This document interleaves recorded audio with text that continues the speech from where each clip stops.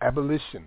Today. Poets out of the black arts movement in the 60s, this is where rap comes from. We are the old men of the rap age. When we started bringing the music and the poetry and stuff together, it was considered, wow, we said, we want poetry that you can take out of these classrooms, that you can read in bars and taverns, that you can read in playgrounds, that you can read on the street. So we did in the 60s. That's what I used to tell my students. You think your stuff is good?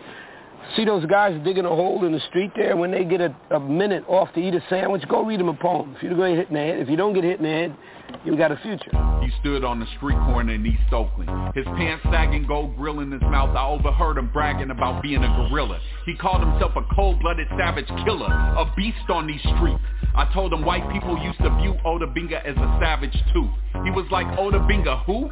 I told him Ota Benga was a black man that was captured from Africa and placed in the cage at the Bronx Zoo. True story. They locked him in a cage with an orangutan. White people would laugh at him during their visit. Zoo officials called his cage the monkey house exhibit. They claim Ota Benga was a beast, an African savage who exhibited animal characteristics. And you're probably wondering, what does Ota Benga have to do with you? Black man, you need to understand that the past plays a role in the present. And Ota Benga's life is still relevant because there are still races who view us black men as savage beast, prone to violence and less intelligent. So when you call yourself a beast, that's the same way these police view you in the streets. They want you to live according to your animal instincts so they can detain you in chains at their police precinct. They don't want you to think, black man, they want you extinct. Watch Fox News. You see politicians with racist views. It's like the damn planet of the apes. They don't want to see you graduate from their Ivy League schools. They would rather see you wearing county blues. They want you to be the new Ota Benga so they can laugh at you and lock you up in their prisons, which are nothing more than modern day zoos. I once heard a white police officer refer to the black community as a concrete jungle, and he called himself the zookeeper. It was then I realized why so many black men are in prison yards and why the state pays prison guards more money than school teachers. The primary purpose of the police is to lock you up in the belly of the beast, shoot you dead like an animal in the street. They want you to kill and unleash your self-destructive rage so they can lock you up like a beast and place you in a steel cage. Learn about the politics of prison and how this media portrays us black men as violent primates. They claim we're the reason for the rising crime rate. Learn about the racist scholars who write pseudo-scientific books like The Bell Curve that claim we have an inferior brain. And let's not forget how President Obama was portrayed as a monkey during his presidential campaign. Ain't nothing changed. So black man, when you call yourself a savage beast, a person who doesn't believe in peace, that gives these police a reason to try and justify shooting you dead like a monkey in the street, or taking you to jail in chains like a beast on a leash. Until we as black men start using our higher senses, our enemy is going to continue to build higher prison fences. Until we start teaching our youth how to write complete sentences and not commit violent offenses, these white judges are going to continue to write longer prison sentences. Research your history. Black man, you see how our enemy used animal imagery during slavery, branded us like cattle, called our ancestors cannibals, and considered us related to animals. But we are not monkeys, gorillas, beasts, and baboons. We are not niggas, goons, cullets, and coons. We are not porch monkeys, sambos, jigaboos, or juggle bunnies. And I refuse to look at a black woman's ass and say she has a donkey. Black man, beware when you call yourself a beast or killer and boast about pimping. The popos will arrest you, lock you up in their prison zoo, and society will view you as a gorilla limping. We are not beasts. It's this savage society that uses violence, music, and video games to promote violent behavior. So you as politicians in the prison industrial complex can use us as cheap labor. Their plan is to lock us up in cages so they can profit off our labor by paying us cheap prison wages. Slavery is back. Why you think they started to privatize prisons? It's a form of social Darwinism, survival of the fittest. Black man, we are on society's hit list. We ain't meant to survive in this system. Ever notice how the concrete slabs and iron bars in prisons are similar to the zoos the animals live in? But in the memory of Ota Benga, I will not allow this society to label us as intellectual pygmies. Black man, learn your history. Put down the gun and pick up a book. Read Ivan Van Sertima and you will see how our ancestors were not uncivilized people in Africa living in a bush. Our ancestors built the majestic civilizations of Kemet and Kush.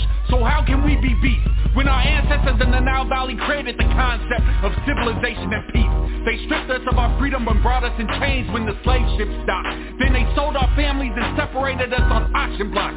Now in prison they strip you of your name and give you a number and a sale block. And nowadays they separate black families by using street corners and claim we selling rocks. So I'm spitting this poem because I don't want to see another brother getting burnt by the beast or get arrested by the boys in blue. Black man, understand you are not a beast, and I don't want the next brother they lock up in their concrete zoo to be you. Rest in peace to Oscar Grant. Rest in peace to Sean Bale, Amadou Diallo, and every other black man. These beasts have... Abolition. Abolition. Abolition. You just heard the legendary poet laureate Amiri Baraka on the origins of rap, followed by The Beast by Kyrie. Peace and welcome to Abolition Today, a weekly syndicated online radio program with specific focus on modern slavery as it is practiced through the 13th Amendment of the U.S. Constitution and by for-profit prisons worldwide. We air live every Sunday at 7 p.m. Eastern, 6 Central, and 4 Pacific. Live streams and archived podcasts are available at abolitiontoday.org. Abolition Today is also available on all major podcast platforms and is simulcast on the Black Talk Radio Network. My name is Yusuf Hassan. I'm joined, as always, by my co-host, Max Parthis. Peace, Max. Peace, brother man. I'm here streaming live from the Paul Cuffey Abolitionist Center in Sumter, South Carolina. Well, last week, Max and I directly addressed the pro-slavery, anti-black arguments, the complete denial, the logical fallacies, the stereotypes and tropes, the arguments of the past and the present because they are one and the same, and we broke it all down to expose the insanity of the slaver class and their puppet minions. Today is observed as Easter Sunday and the first week of Poetry Month.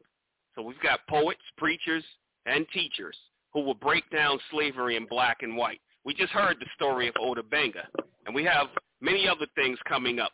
The history of white people in America, how America invented race, the contemporary conflation of slavery in the Bible, for-profit prison as an economic development program. We have spoken word coming up from Maya Angelou, Oscar Brown Jr., the abolitionist Francis Ellen Harper, and Fredrick Douglass. All that and much more. As always, we have music, poetry, a masterclass on modern constitutional slavery abolition, updates on the national movement, and we'll bring the ancestors' word to life with our Bridging the Gap segment. So after all that, Max, how was your week, brother? Man, you know, it's been very exciting. You shared some highlights with me, the conversation you and I and Sean Darling had with Dr. Joy James.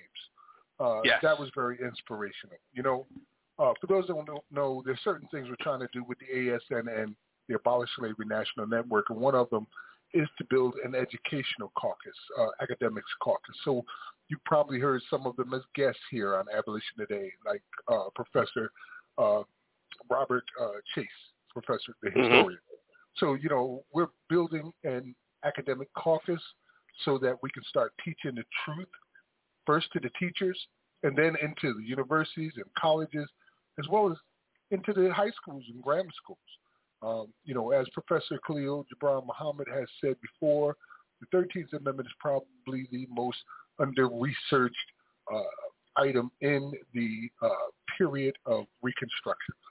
So, you know, we really haven't gone into that, but at least we have. We know what it does right here at Abolition Today, right? So we went deep into that. And it was a very fruitful conversation with Dr. James. It really was. And just as a caveat to that, Max, so you mentioned that we're going into the educational aspect, and we're actually attacking this. We have a three-phase attack or a three-prong attack because it's educational, it's legislative, and it's also legal. So we have, just as we're getting educators together, we're getting lawyers together, and we're getting legislators together because it's going to take that collective effort to combat this enemy called slavery. Absolutely. Yes, absolutely. We got to come at it from multiple areas. We'd like to see it to the point where as soon as slavery has been abolished in a state, that very day it's challenged in court.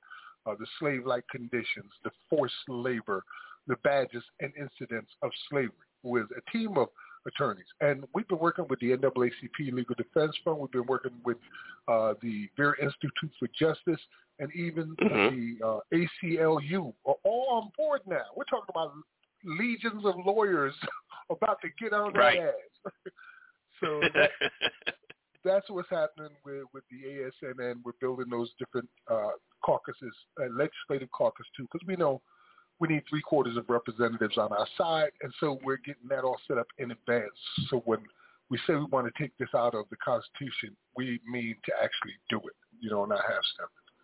So that was awesome. I also had a nice conversation with Brother Stephen Johnson Grove out of Ohio and Gina.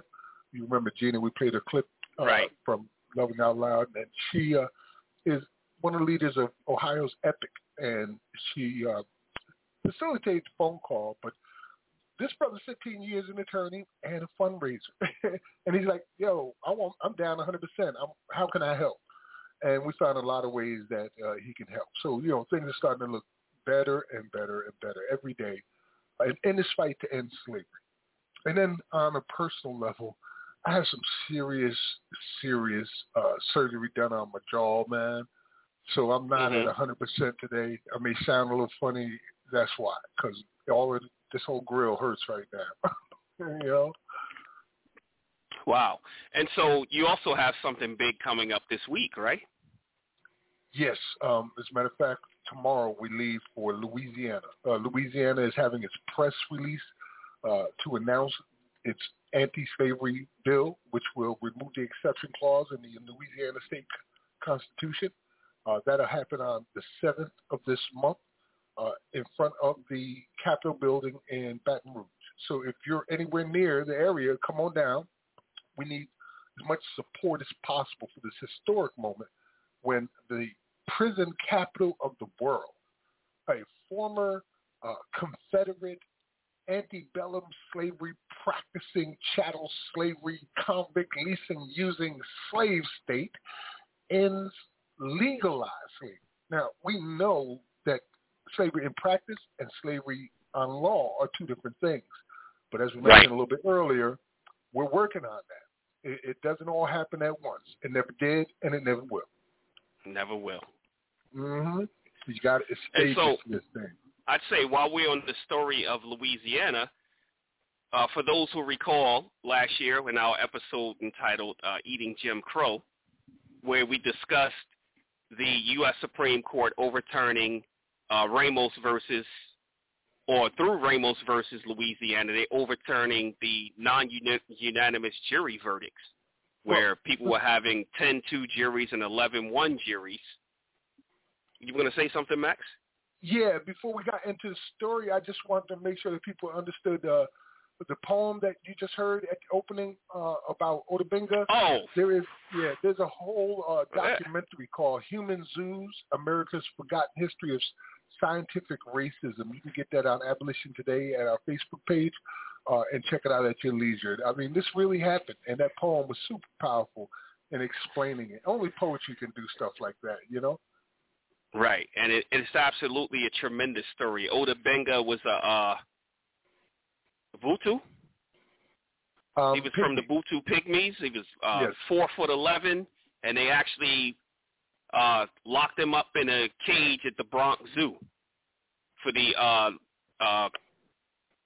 I think it was the Louisiana Purchase expedition that they had, and he was literally held in a cage in the Bronx Zoo for everyone to go by and look at him. That's what they did to him. They had sharpened his teeth to make him look more ferocious. There's a lot of things they did to him. And, yeah, definitely look at that documentary. What was it called again, Max? Human Zoos? It's called Human Zoos, America's Forgotten History of Scientific Racism. And you can view it for free. It's one of our suggested films from the Abolish Slavery National Network for those that want to educate themselves on the true history of this country in regards to race and bondage. So just go to Abolition Today on our Facebook page. I'll read a little bit about it from the description. It says, often touted as missing links between man and apes, these native peoples were harassed and demeaned. Their public display was arranged with the enthusiastic support of the most elite members of the scientific community, and it was promoted uncritically by America's leading newspapers. This award-winning documentary explores the heartbreaking story of what happened, shows how African-American ministers and other people of faith tried to push back, and reveals how some people today are still drawing on social Darwinism in order to dehumanize others. The film also explores the tragic story of eugenics in America, the effort to breed human beings based on Darwinian principles. That's what was going on during this period that he was in this zoo living with baboons, Ota Benga, that they had this scientific all-white community deciding through eugenics, the practice of eugenics, who was worthy to live and who was worthy to die. And, just as today, they think of us as animals. Like what did we hear from that judge last week in the court that was on the live feed and didn't know it, talking about how, they're trying to make this black guy seem like he's an angel when he's not. What's left unspoken is what they all say. He's an animal. He's a freaking animal. Ota Benga. He's an animal. Yeah, and that justifies treatment. Right. Right. It justifies the mistreatment and the dehumanization of the individual. Exactly. And this is not too long ago. You know what I mean? This was just back in the early 19th century, 1940s, 1950s, that this was going on, where, eugenics was developed, and it was used on people without their permission. Right. All right, so I'm sorry. Man. You can go ahead and get back into that Louisiana story because that was important, man. So, and I encourage everyone to look into our archives. It's episode 16 of season 1. It was called Eating Jim Crow, where we went into thorough detail of the Ramos versus Louisiana Supreme Court decision, overturning Louisiana and Oregon's usage of having non-unanimous jury verdicts. Someone can be charged with murder, facing the rest of their life, and the jury doesn't come back with a unanimous verdict, and they were able to convict them anyway. And so Ramos overturned this. The court admitted in its decision the racial roots behind that, and then and the reason that they had this non-unanimous is to nullify the black juror vote. So if a black juror was there and they wanted to vote not guilty, it didn't matter because they didn't need a unanimous vote. So the Supreme Court overturned that practice. Now there's a case that was just argued before the U.S. Supreme Court called Edwards versus Varnoy, and this is testing whether or not it can be retroactive. And as the prosecutors said in the Ramos case, when that came down, they were just so bent out of shape to where they're like, we've been doing this for 40 years. Why should we touch it? Why are we going to upset this? They're more worried about their practice than they are in bringing justice to people. The United States Constitution guarantees, a person the right to a fair trial, and that they have to be tried before a jury of their peers, and it has to be a unanimous verdict. And so this Edwards versus Varnoy is going to test whether or not this can be retroactive. And I know many people down in Louisiana, probably many of their family members are listening in, and they'll get word to them, letting them know that we are spreading the word on that we're aware of it. It was just heard back on February 8th, and we're just awaiting to the Supreme Court's decision, and we'll definitely bring everyone up to date on that. Max? Yeah, that's a big deal. There's a couple thousand people waiting for the results of this Supreme Court ruling in order to get their freedom because they were railroaded through a racist jury. In my poem, I seen something. I referenced that because I've been in those courtrooms and seen them put those all-white juries together. But in my case, when I was there with a brother who was a guest on the program, James Tucker, 9 Elements, they chose 11 white people and one very light-skinned mixed-race person. That was how they picked them for this dark-skinned brother that was there with me. So, yeah, I've seen them do this. Now, imagine if they didn't have to get all 12. If they only had to get 10. And that's how they're rolling now. And he even admitted that it was because of to keep the spirit of the white race and to control the Negroes in the courts back in the late 1800s. This was part of what they said in the Constitution regarding that. There's a lot of racist stuff like that in these constitutions that has to come out. So it really is. there's other good news that came out too, and I'm seeing this as a trend, and I'm very happy that it is. New York just legalized recreational marijuana, and in addition to that, they're going to expunge tens of thousands of records for people who have incarcerated for marijuana and release those who have been incarcerated for marijuana. I'm not saying that this is any way justice, but they're getting out of cages, and you won't have to worry about them breathing down your necks for the simple act of smoking a joint. People have been doing since back in Adam and Eve. That's probably the first thing they did. Be like, yo, roll up one of these real quick. Hey, check this out. Fire. It's a new thing. Yeah, try that. It goes back that far. Nobody ever overdosed on no weed. But we know why weed was criminalized. It was ordered. It's the same reason that the drug war started with Nixon, in order to criminalize what people were doing. And usually it was particular groups of people. So whatever they were doing, they would make that against the law and by default be able to arrest them. Absolutely. And this, as you mentioned, this is the first step. We're not seeing it as restorative justice because people have to be made whole. I'm thinking of not just people that have marijuana arrest, but I'm thinking of the people where officers come up to the car, they're pulling you over. We know driving while black is a thing. People may want to deny it, but it's a real thing. And then all the officer has to say is, I smelled marijuana. And now he can go ahead and violate all of your rights because you can never prove that he didn't smell marijuana. So when you take the marijuana, the illegality of marijuana element out of there, now that takes away their ability, at least in that aspect, of having these illegal searches and seizures. So that's the first step.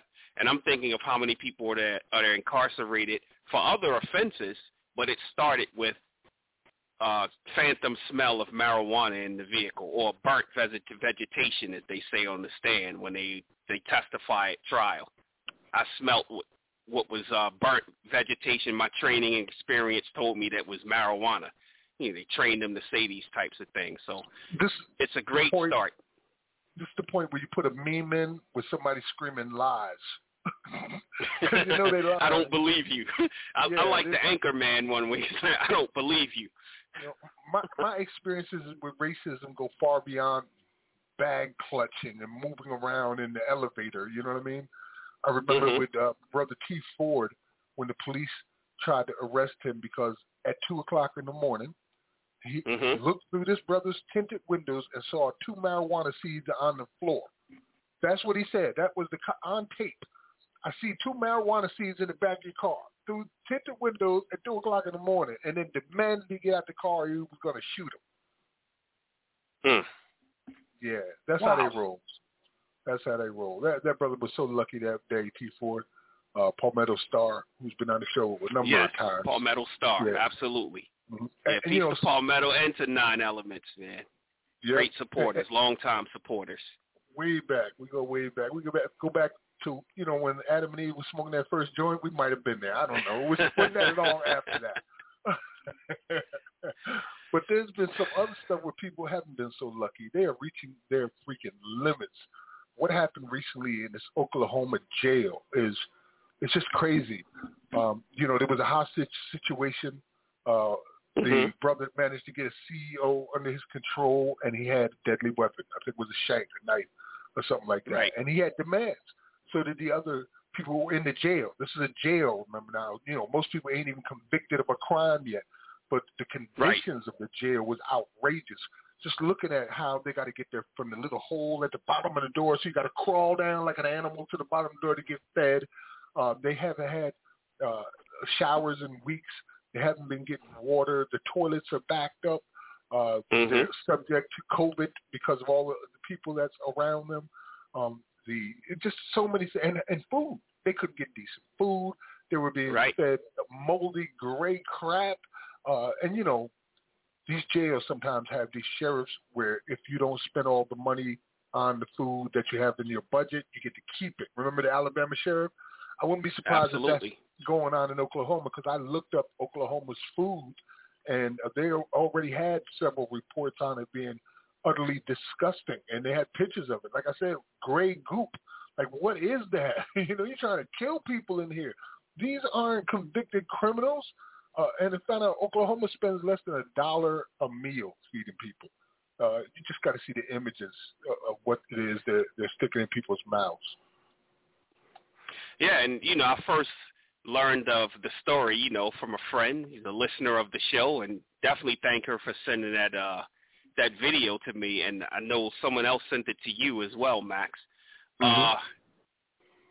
I put together a track with the actual audio from that hostage, as they call it, hostage standoff. And I'll play the we'll talk about it. I call it poetic chaos because, we're in Poetry Month. You want to tell the whole story first and go into the track, or tell it after the track? I'll tell it after the track since you gave, the premise of it, and then we can speak on it more on the other end of the track. All right. You're listening to Abolition Today. After this track, which is a Yusef FX. A Yusef Abolition. Today. Abolition. Got to be just knocking up right there. We hungry, got food. We got mold on the grave. We can't take showers. We can't get here. Hey, you come up here, Hey, Get good.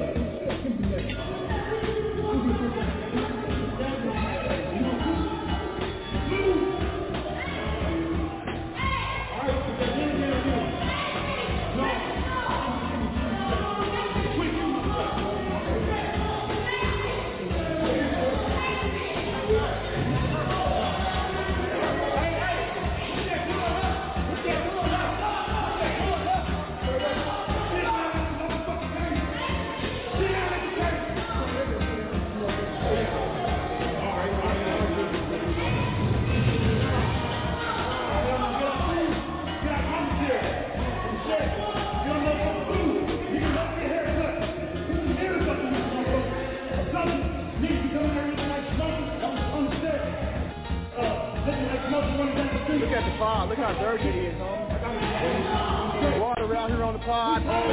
Oh, get pulled out. This bitch pulled out some real crap. You gonna get this nigga killed. Part of the day. What's up? Hey, bro,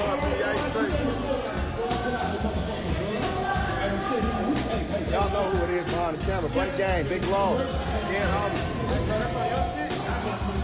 Buddy Gang, nigga, Big Law. FC, nigga, dead homie.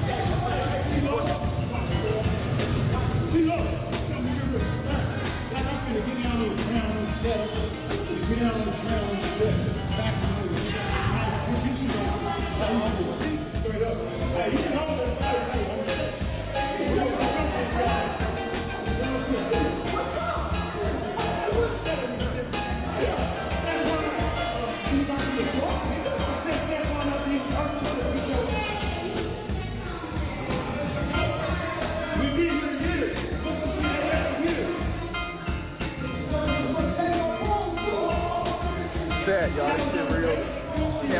Oklahoma County Jail, y'all, this shit real. It ain't nothing against the CO, man. We ain't got no mirrors in here. The water don't work, toilet backed up. This what we dealing with, huh? Niggas ain't been out they cell 3-4 days. Look at the run, nigga. This water out here, dirty old fool. Nigga, we ain't got wreck, nothing. We ain't got no showers in 2 weeks. Our power was just out 2 days. When Steady how they handle it, so shit ain't got nothing to do with this CO. He just so happened to be a product of the situation, man. Fact.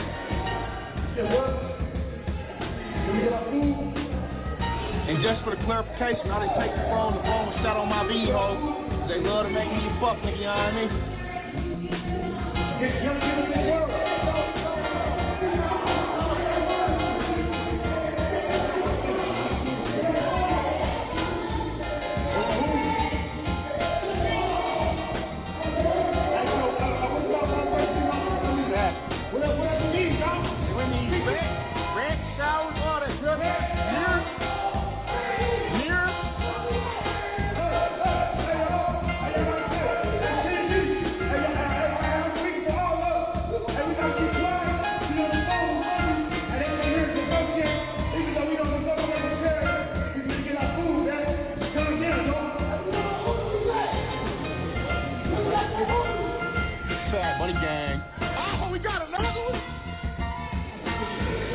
opening every door up. He bullshit. Fuck it, I'm coming out. Crip Street! Crip Street! Crip Street! Nigga! Street gang!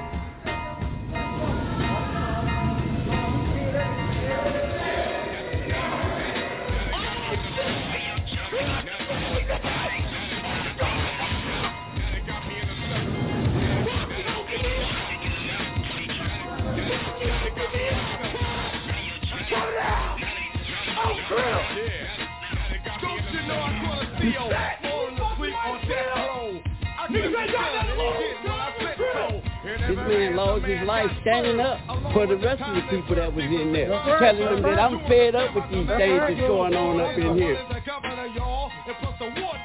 That I was innocent because I'm militant, posing a threat. You better fucking up the government. My plan said I had to get out and break north. Just like Oliver's neck, I had to get off. My boys had the feds in check. They couldn't try nothing. We had a force to instigate a prison riot. This what it takes for peace, so I just took a piece. Black for black, it's my time to cut the lease. Freedom to get out to the ghetto, no sellouts. 60-O's we got, we ought to put their head out. But I'll give them a chance, cause I'm civilized. As for rest of the world, they can't realize a cell is hell. I'm a rebel, so I rebel. Between bars, got me thinking like an animal. Got a woman, CEO, to call me a copter. She tried to get away, and I popped her twice, right? No one to get nice. I had 60-O's, and now it's 5 to go, and I'm serious. Call me delirious, but I'm still a captive. I gotta rap this time to break as time grows intense. I got my steel in my right hand. Now I'm looking for the fence. Hey, yo, Chuck, we got the dope plan in effect. G, word to the strength, man. I'm looking for that fence. Word, I got the 98 5G, Professor good for the S1. Yo, Chuck, we coming, man. As I ventured into the courtyard, followed by 52 brothers, bruised, battered and scarred, but hard. Going out with a bang, ready to bang out. The power from the sky, from the tower, shots rang out. A high number is dose, yes, it's something close. I figure I trigger my steel stand and hold my post. This is what I mean, an anti-nigga machine. If I come out alive, then they won't come clean. Then I threw up, my steel bullets flew up. Into my surprise, the wall and tower blew up. Who shot what, who, what, the bazooka was who? Into my rescue, it was the S1W. Secure my getaway, so I just got away. The joint broke from the black smoke. Then they saw it was rougher than the average bluffer. Cause the steel was black, the attitude exact. Now the chase is on, telling you to come on. 53 brothers on the run, and we Abolition. are Today. Gone. So that was Poetic Chaos. I apologize about the audio there. You know, trying to work on the audio while it was playing. Sounded good to me. Oh, okay. Maybe it was just on my end that it wasn't sounding right. I don't know. It sounded good to me. But it was a mixture of, Isaac Hayes's, it's called hyperbolic syllabic sesquidaily mystic. You kind of got to like sing it to get to pronounce the word correctly. And in between, that was of Curtis Williams and others on the tier at the Oklahoma jail standoff, followed up by Public Enemy, Black Steel in the Hour of Chaos. And it was just so much going on and so much being said in the video and in the song as well. And even if we start with, Isaac Hayes' title, when we start talking about hyperbole, words that don't mean anything, and if you listen to a lot of the statements that are being put out by the jails or fraternal order of police, anytime these type of incidents happen or anytime there's someone being shot down or gunned down in the streets, it's always just a whole bunch of empty words being put out, and it just means nothing. And then you hear the brother saying, look, all we want is water. And one point it says, we want mirrors so we don't have to come out looking like smokers, meaning like they not, they want to look presentable. So have a mirror, have some running water, be able to take a shower, have food, that's fit for human consumption, because I haven't been able to find out, but I would be pretty sure that Aramark provides the food for that county jail, as they do for most county jails around the country. And Aramark has been sued many times for selling food to the prisons that were either past their expiration dates or they were already marked as not fit for human consumption.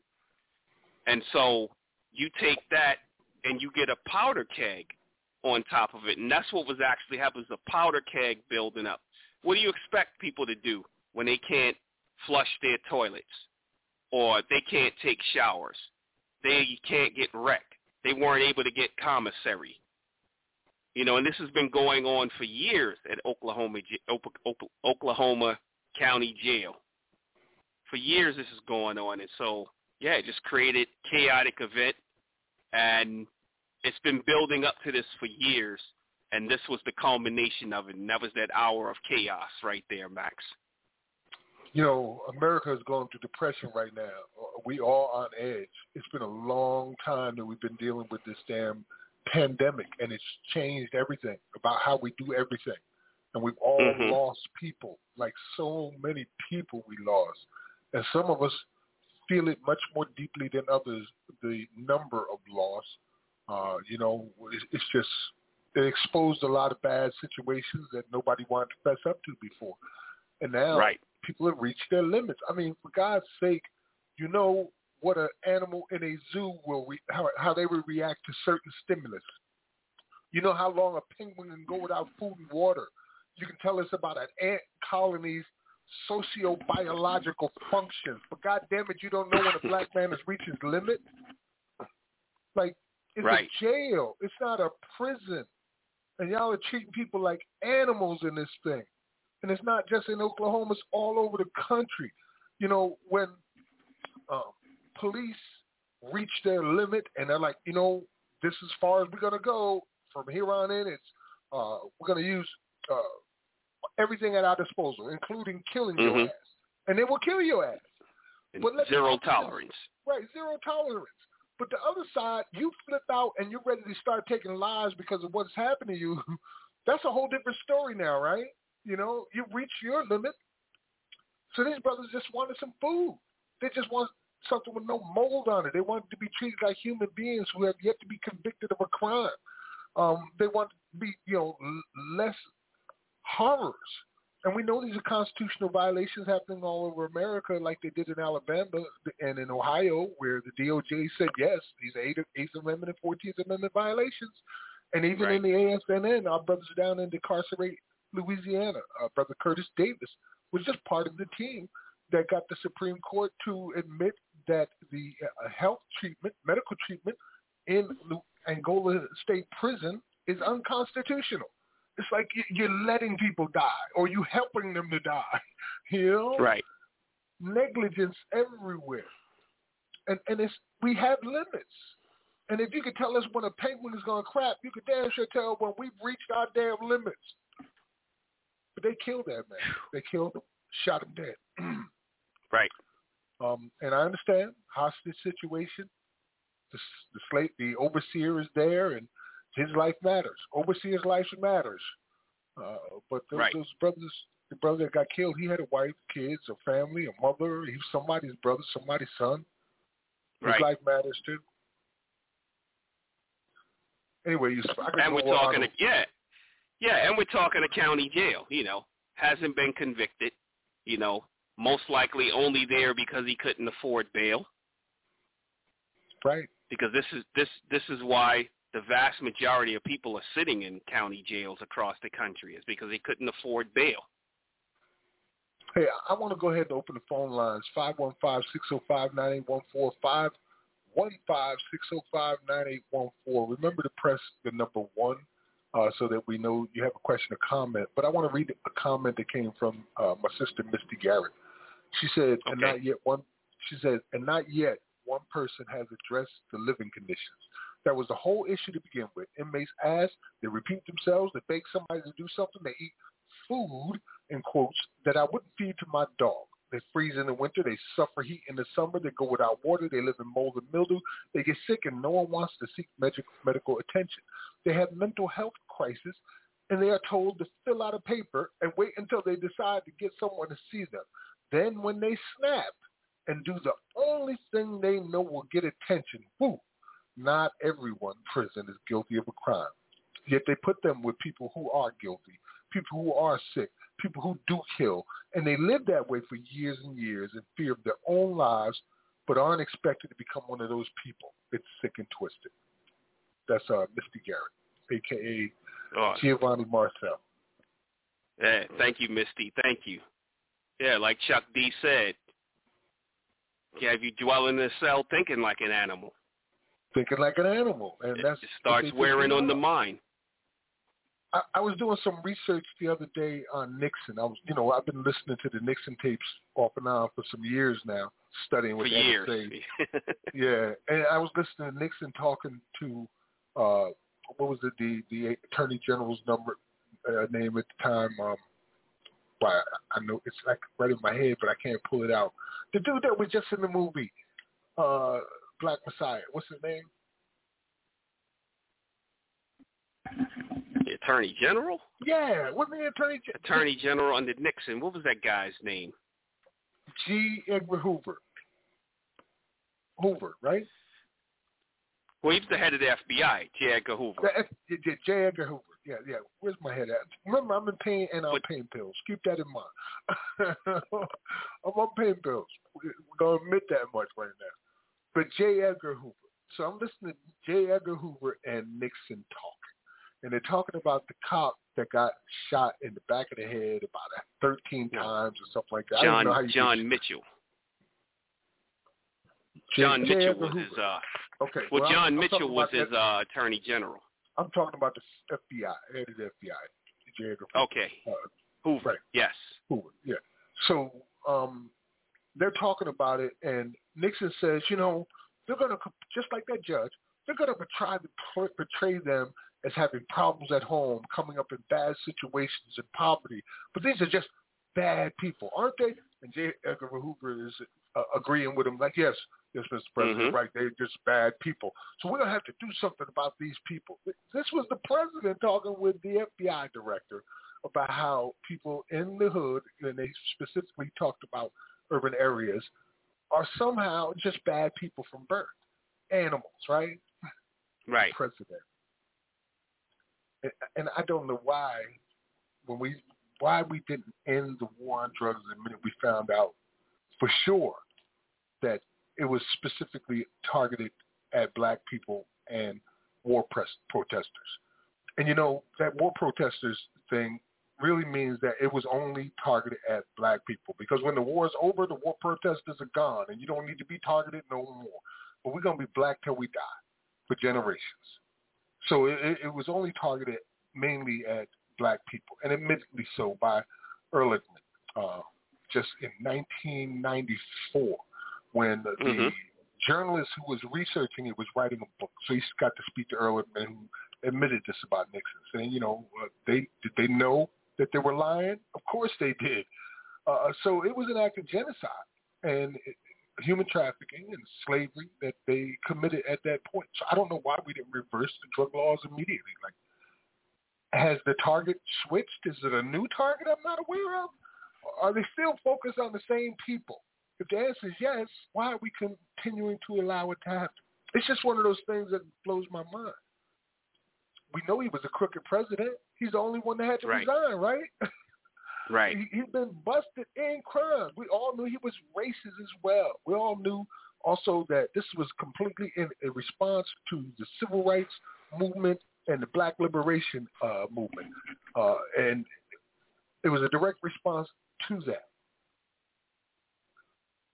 Absolutely. And I think you and I answered the question why when we did our episode, Blame the Presidents. That's season 1, episode 19, where we showed the connection through every U.S. president from George Washington up to Donald Trump and their connection to slavery. We showed it. We showed the timeline. We showed the bills that were signed into law, everything. Showed their ongoing connection, and it got ramped up under Nixon, and it got ramped up even further through Reagan, then into Clinton, and then during those eras, that's when the private prison industry really blew up. and they got really good at it over time. It started out where everything was just hit and miss. They were passing all these different bills in the 30s and the 40s, you know, trying to deal with interstate commerce. Then when they started getting good at it, that's when they said, okay, let's privatize this thing. Because privatization first started coming into law heavily under Reagan, and then it got ramped up under Clinton. Ramped up, yeah, would be, I guess, an understatement, because it really definitely an understatement. Yeah. In 1971, the launch of the war on drugs, there were less than 200,000 people in prisons nationwide. And here we are in 2021, and we're going on 2.5 million, and the majority of those came up during the Clinton administration. It just went up like a mountain climbing. Right. And we know why, because of what they did with the introduction of the for-profit prisons in the way that they did. Wackenhut Corrections launched their initial public offerings. They got 70% of the contracts from the Clinton-Biden administration through the Clinton-Biden crime bill, which put billions of dollars into the economy for cities and states to adhere to certain rules. Like you had to do certain things to get this money, and those certain things really led to incarceration for people of color. So and then you have, their stock went up 10 times its value in just 4 short years. And I was going to say Hillary Clinton really was banging the drum back then, talking about super predators. And then when she was running for office, it was like, you know, we can't be blamed for the unintended consequences, as if they didn't know what was going to happen. Because anytime they make any type of move, they've done thorough research. They've planned things ahead. They don't just do sporadic moves. They have think tanks that they put together. They do psychological profiles. So they knew what was going to happen, and it was definitely an intended consequence. Yes, and when we look at that era also, Max, you know, we know that it was a war going on between law enforcement and the black community. Many people maybe who didn't really study that era and don't really understand what organizations like the Black Panther Party represented. And, you know, there's always the negative stigma put in the media, not talking about how this was a community organization that was feeding children, opening up health clinics. Really, many of them were very educated, college graduates, everything. You know, they only talk about the militancy portion of it because they were protecting themselves because, you know, Hoover sicked his goons on the community. And so there were many incidents where, yes, there were very violent clashes between the Black Panther Party and the police department.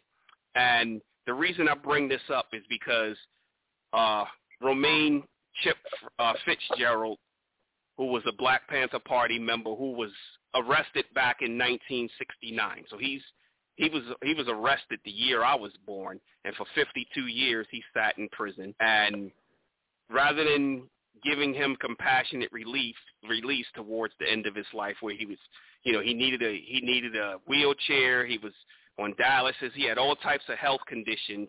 They rather let him die in prison, and he died just a week ago. You know, one of the many long-term. When you hear people talking about freeing the political prisoners, this is one of the names that was always left out of it for many people. You know, Chip Fitzgerald. So I just wanted to bring that up. Word, man. What they did was created a monster that now numbers as among the largest for-profit, privately owned corporations on earth, like G4S and the Geo Group, and here in the United States, Core Civic. These have become monsters. They didn't exist until that came along. There's an article called The Clinton Administration Progresses for For-Profit Prisons by Dylan Reed and Company, right? And it's by Catherine Austin Fitz. It's about 8 or 9 pages, but they come with the receipts on everything. And it's all firsthand testimony from people that were there during the Clinton administration and Wackenhut's rise to glory as the GEO Group, as they are now known today, and Cornell Correctionals and all of these. But it's probably one of the most powerful indictments that you're going to read in a decade about the for-profit prisons and who was involved in it. And when I say they come with receipts, I mean they come with the receipts there. So I'm going to put that on our page. If you're feeling like you really want to dig deeply into the origins and the explosion of for-profit prisons, which ended up eventually influencing even further our state, federal, and local jails and prisons into this for-profit scheme, you'll find a lot of information there. Yusuf? Yes, and I just came across HJR 51 in Texas, which is awesome news. HJR 51 is a constitutional amendment that would end slavery, even as punishment for a crime in the state of Texas. It's sponsored by Representative Alma Allen and co-sponsored by Rep. Ron Reynolds. Article 1, Section 35 will read, "No person shall be held in slavery or involuntary servitude in this state for any reason, even as punishment for a crime." So this is really awesome news. I'm pretty sure Savannah is behind this and her Be Frank for Justice, Savannah Eldridge, and the many others, many comrades out there. Yes. Yeah, I came across it on her YouTube channel.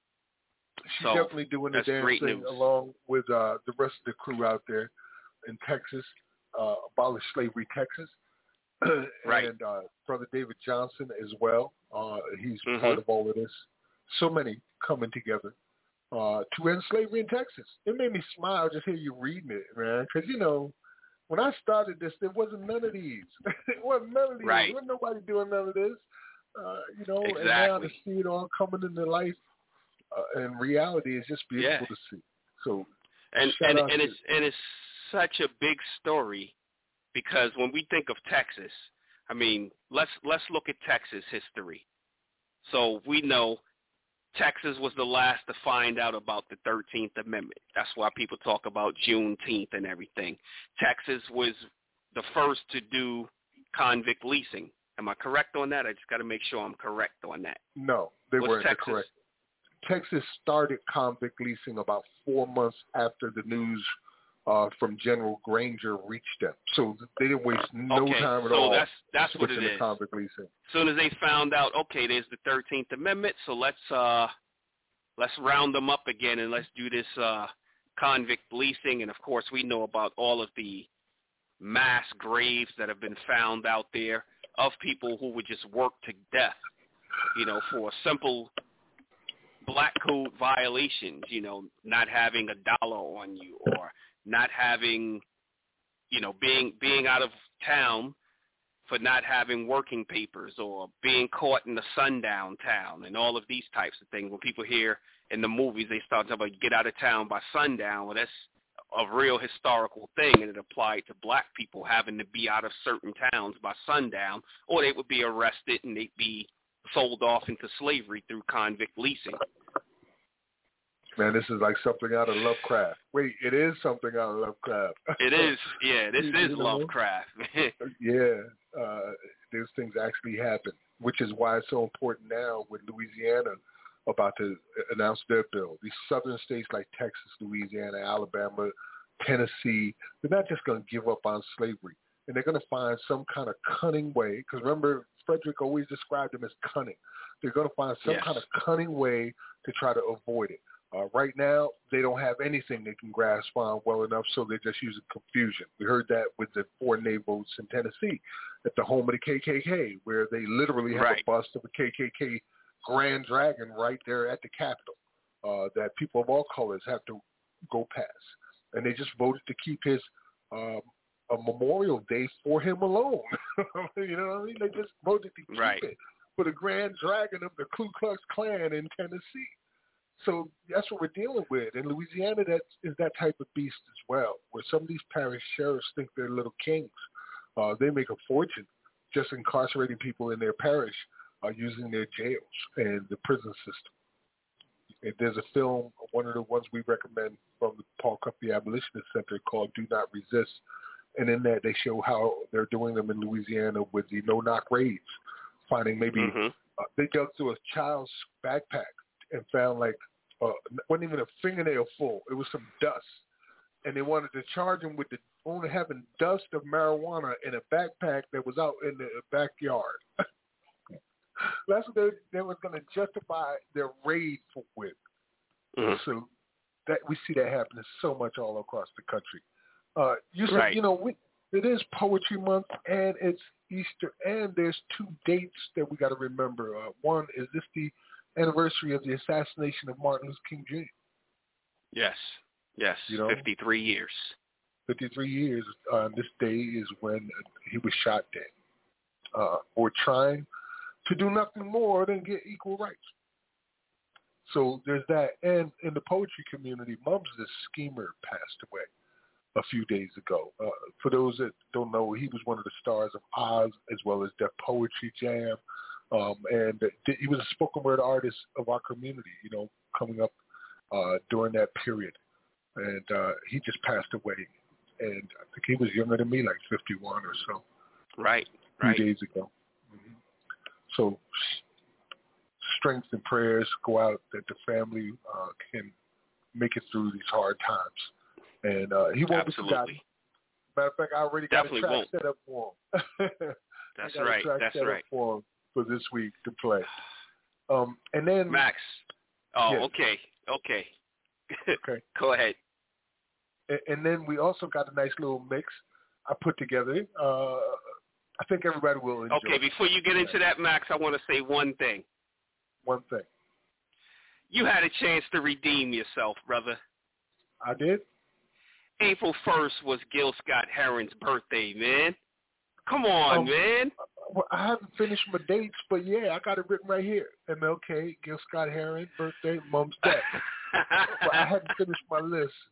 Okay, because I heard you I thought you were getting ready to go into the music break, and that's why I said, come on, Max. But yeah, I got a nice mix of poetry and news come together. You know how I do the Max mixes with the music. I don't have Gil Scott-Heron in it, but I do have Maya Angelou in it and brother Oscar Brown Jr. Rest in peace to both of them. Yes. I like to bring their voices back to life as often as possible. Gil gets a lot of shine on this program already, and he's going to continue to do so. He does. We got a whole month ahead, and Gil is going to be a part of it for sure. Happy birthday, Gil Scott-Heron. All right. So let's go ahead and get into our music break. And our music break is Maya Angelou reads abolitionist Frances Ellen Harper's poem, The Slave Market. That's going to be followed by a clip regarding the Clinton Correctional Facility. Listen close to the backstory. And then you'll hear a clip of the Bill Clayton Detentional Center that was auctioned off, and that will be concluded with Oscar Brown Jr. Bitumen. You're listening to Abolition Today with Max Parthas and Yusuf Hassan. When we come back on the other side, feel free to call in if you'd like, 515-605-9814. Remember to press 1 if you have a question or comment. Be right back. Abolition. Today. Get 'em in. The sale began. This poem is called The Slave Auction. It was written by Frances Ellen Watkins Harper, a black lady poet writing in the 1850s. This was after she had seen an auction. The sale began. Young girls were there, defenseless in their wretchedness, whose stifled sobs and deep despair revealed the anguish of their breast. And women stood with streaming eyes and saw their dearest children sold. Unheeded rose their bitter cries as tyrants bartered them for gold. And men whose sole crime was their hue, the impress of their maker's hand, and small and trembling children too were gathered in that mournful band. And women with their love and truth for those in sable forms do dwell, gazed on the lovers of their youth with anguish none may paint nor tell. You who have laid your loves to rest and wept above that lifeless clay, know not the anguish of the breast whose loves are rudely torn away. The sale began. Get 'em in, get 'em in. In the North Country of New York, it is very sparsely populated, only about 25 miles from the Canadian border, and full of a lot of woods and a few scattered homes and hunting cabins, lots of places to hide out. In fact, it's so far north and so cold so much of the time, many of the inmates refer to this prison as Little Siberia. It's separated from the outside world by a 60-foot wall, and the world inside can be a very harsh place. Starts with the inmates. Look at the numbers on all of this. There are about 2,000 inmates inside the main prison there. 90% of them are in for violent crimes. That is a high number, and it's the biggest prison in the state. The median age also matters here, because look at that, 39, and the median minimum sentence, 14 years. All of this is a formula for very potential violence in this area. Beyond that, there's more. The racial makeup really counts here. The vast majority of these inmates are black or Latino, 3/4 of them, and yet with more than 900 corrections officers here, only a very tiny sliver are anything other than white officers. 5 in one recent survey were Latino. Everybody else is white. Again, possibly a cause for tension when you look at the whole situation, and they have had tension here before. 3/4 of the inmates in a recent survey by an inmates advocacy group said that they have been subjected to racial harassment. Beyond that, they say that fights are common, and the suicide rate is actually quite high here, one of the highest in the state, high among a lot of prisons. So Anderson, all of that adds up to a place that is a very difficult place for any inmate to live. And Tom, basically much of the economy in the region relies on this prison, right? Yeah, that's why it's so hard to fix all of this, because this has been here since the 1800s, and this whole town out here, 4,000 to 5,000 people, absolutely rely on the jobs connected to this prison, and there are other towns up in New York that have a very similar equation. So every time they talk about maybe taking it down or moving it or changing it in some substantial way, local politicians will say, look, there are going to be a lot of jobs lost here, and that makes meaningful change very difficult despite a troubled history. Get 'em in, get 'em in. The sale began. The detention center that I'm going to sell today really is state of the art. It's as good as it can possibly get. You have the people coming into that pipeline, so you have an endless supply of product. No matter what your business is, what you're looking for, we will have a steady supply of people in America to fill this facility. $5 million, you want to spend $5 million, fine. I have $5 million, you want to spend $5 million, fine. $5 million, you want to spend $5 million, fine. Yep, thank you, got $5 million, now give me $5 million. Get 'em in, get 'em in. That sun is hot and plenty bright. Let's get on to business and get home tonight, bid 'em in. Auctioning slaves is a real high art. Bring that young gal, Roy, she's good for a start. Bid 'em in, get 'em in. Now here's a real good buy, only about 15. Her great-grandmammy was a Dahomey queen. Just look at her face, she sure ain't homely. Like Sheba in the Bible, she's black but comely. Bid 'em in. Gonna start at 3. Can I hear 3? Step up, gents, take a good look, see, 'cause I know you'll want her once you see her. She's young and right, make a darn good breeder. Bid 'em in. She's good in the field, she can sew and cook. Strip her down, Roy, let the gentleman look. She's full up front and ample behind. Examine her teeth if you got a mind. Bid 'em in, get 'em in. Here's a bid of 3 from a man who's thrifty. $3.25, can I hear $3.50? Your money ain't earning you much in the banks. Turn her around, Roy, let 'em look at her flanks. Bid 'em in. $3.50 is bid, and I'm looking for 4. At $400, she's a bargain sure. 4 is the bid, $4.50. $500 now, look alive. Bid 'em in, get 'em in. Don't mind them tears, that's one of her tricks. $5.50 is bid, and who'll say 6? She's healthy and strong and well equipped. Make a fine lady's maid when she's properly whipped. Bid 'em in. $6.50, don't be slow. 7 is the bid, gonna let her go. At 7 she's gone. Pull her down, Roy, bring the next one on. Bid 'em in, get 'em in, bid 'em in. The sale began. Abolition. Today. Man, Maya Angelou reading Frances Ellen Harper, The Slave Market. Then you heard the Clinton Correctional facility. Remember, pay attention to that backstory, right? It means everything. And then the auction at the Bill Clayton Detention Center and what the selling point was. And this wrapped it all up with the late, great Oscar Brown Jr., Bit of Men. Yusuf? Yeah, that was a great mix, Max. And, focusing on that Clayton Correctional Facility auction, when he says, we'll have an endless supply of product coming through here. And product, he's talking about people, because he clearly says later on, so no matter what your business is, we'll have an endless supply of people basically to provide the labor for it. That was the selling point. Yeah, that was the selling point right there. It's all about money, and that's what was going on with the Clinton Correctional Facility out in upstate New York. You got, here it is, allegedly all of them are violent criminals, right? But 3/4 of them are black people who have been shipped there. They went upstate, right? And now, in addition to the gerrymandering that's going on with its all-white community now has a bunch of minorities, right? In addition to that, it's 100% white officers. They said 5 Hispanics, white Hispanics.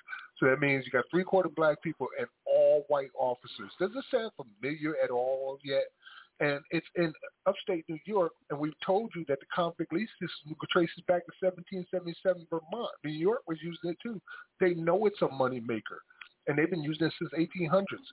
And they wouldn't empty this prison because the towns completely depend on the prisons. And then, yeah, Max.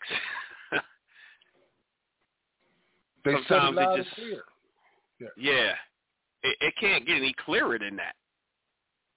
So this is where the past meets the present. So when people say, like I've heard them say before, are you trying to say that prisons are slavery? I ain't trying to say nothing. It's right there. Go to Angola. Right. You remember the slavery plantation and see who you find there. If you can find a black man picking cotton, yeah, it's slavery. Right. Because they are black men picking cotton right now for free in freaking Angola prison. If you can go to this place here in upstate New York, Clinton, and you can see a majority of black bodies and all white guards in an all-white town, they're saying we can't stop it because if we stop it, we lose too many jobs and our towns will fall apart. You got a problem here. Right. And then on top of it, the vast majority of those black bodies that are up there are coming from New York City. That's right. We know about the $1 million blocks, especially during the 90s era under the Clinton bill. So many of them are still incarcerated. Well, thankfully, because of the overturning of the Rockefeller drug laws, many came home. But back then, you could sell 2 vials of crack and get a 20-year sentence under the Rockefeller drug laws, which would land the person into Clinton. And then it just becomes survival skills and the animalistic conditions and mentalities, and you end up with the same type of situations that we just saw in Oklahoma. And that's what they were even saying in the audio, just of how violent it gets in there. It's just a very stressful situation, and it gets overwhelming when we start thinking about it and just looking at it, because you're like, how could you not see this as slavery? And it's torturous slavery. Torturous slavery, mentally and physically. Mm-hmm. Like you see in the Oklahoma jail. No food, no heat, no coolness, no way to get cool, no water, nothing. He's just thrown in a cage like a slab of meat. And they collect an income on you. They pay $1 a meal to feed you, and they collect all of this money on you. And then you have sheriffs like the one in Alabama, which go out and spend $750,000 on a freaking condo with the food that was supposed to be feeding prisoners, inmates, right? With the food money. We see this level of corruption all the time. Prison has become an economic development model, and it's being adopted globally. That's the biggest fear I always had, and I witnessed it with my own eyes happen in my lifetime. It wasn't like this before. But then suddenly these for-profit prisons are all over the globe, and they're so big that the largest employer on the entire continent of Africa is a freaking prison and security company called G4S. A prison company is the largest private employer on the entire continent, y'all. This didn't exist 30 years ago. Right. You know, that envelope gets pushed a little bit more each time. And now we have giants out there, principalities and powers that are all about slavery. The sad part, though, for me, Yusuf, and it was rubbed in for me today with Easter, because, you know, I'm a follower of Christ. I don't consider myself a Christian. I do study the New Testament, and I understand Christ's message, right? And today's Easter. And today, people just started attacking all Christians everywhere.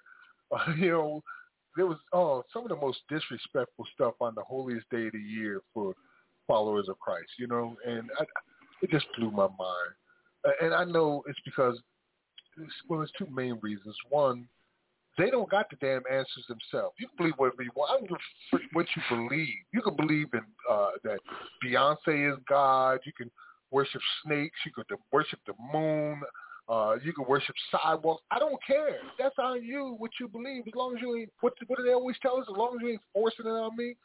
But you don't need to attack me for my beliefs all the time either. I'm not out here proselytizing all over the place. I am a minister, yes. But, you know, my ministry isn't what I'm doing right here and now.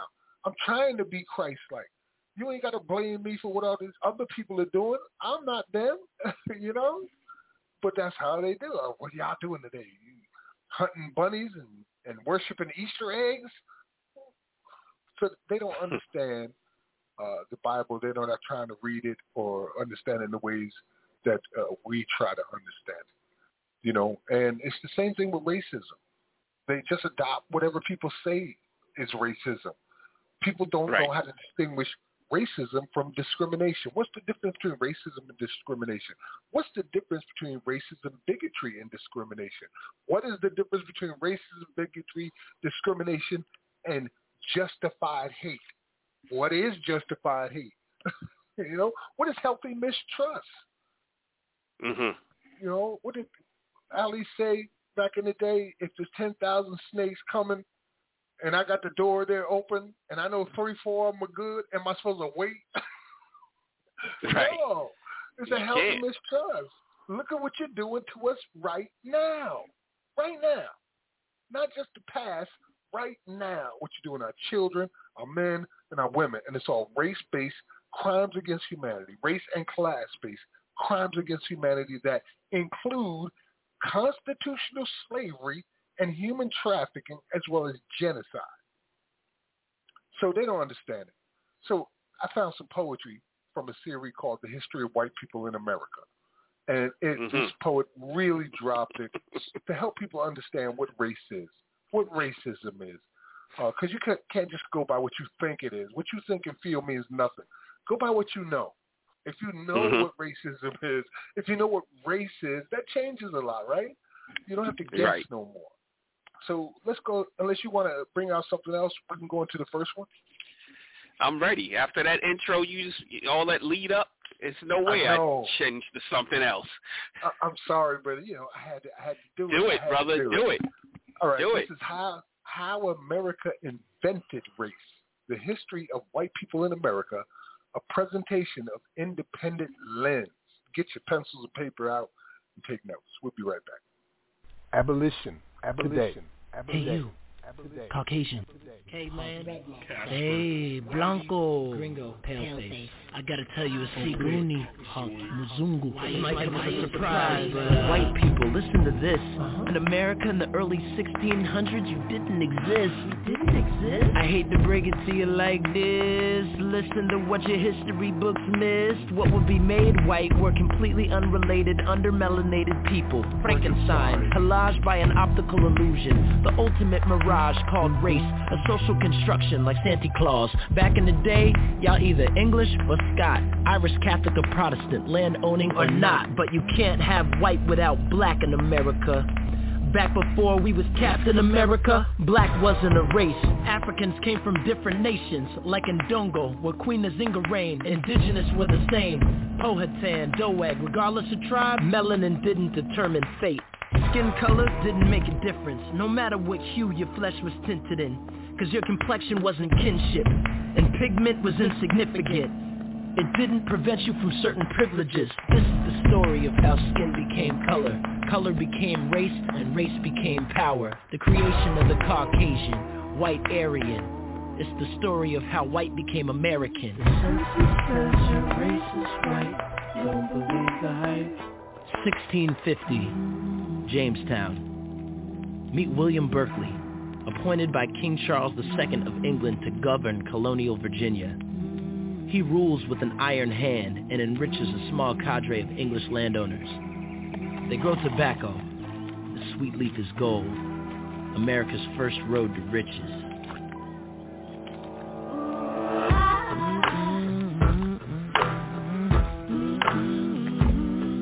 Yeah.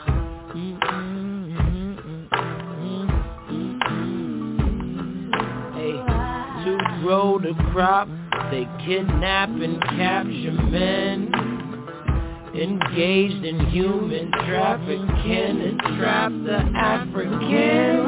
And if they can't steal the labor, then they use lies as lures or false promises as tools to recruit all the poor from Bristol to Liverpool. Little did they know that they were in for something cruel. Jamestown was their destination.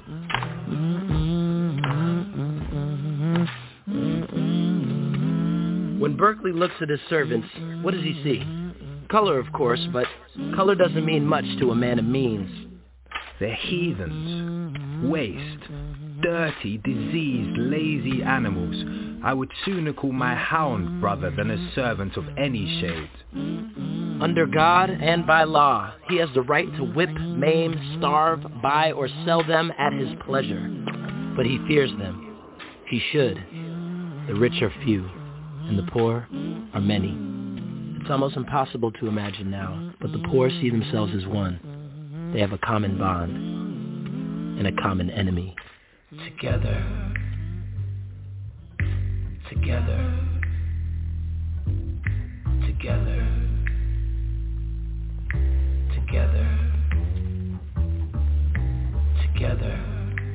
The Africans and English worked together. They labored and lived, prayed and made a life together. Stole, escaped, hold and wait together.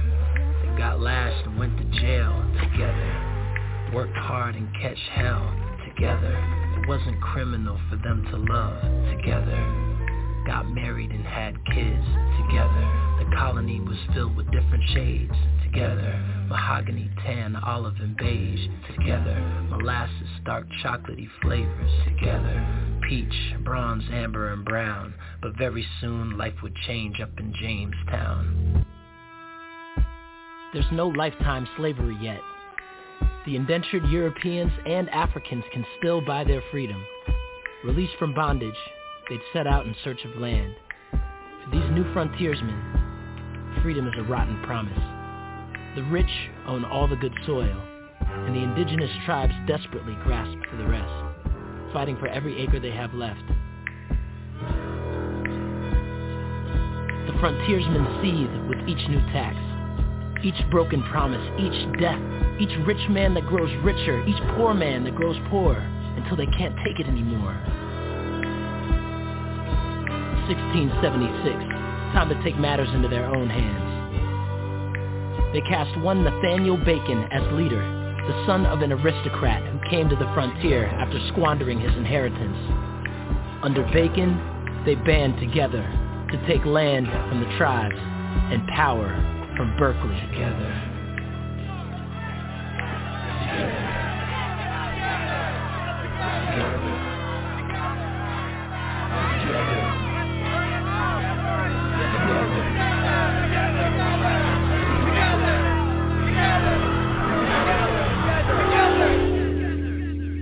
Get your guns, get your knives. First target is the tribes. Kill the men, women, and the children.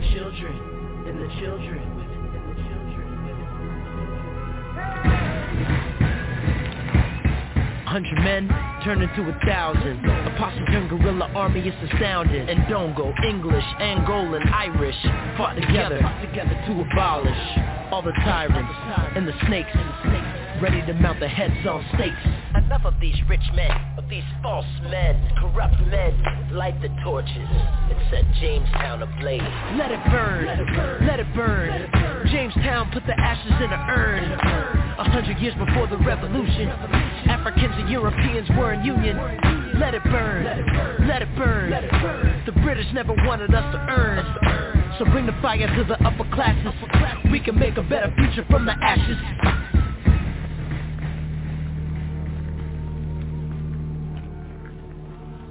Berkeley watches Jamestown burn, and he burns with vengeance.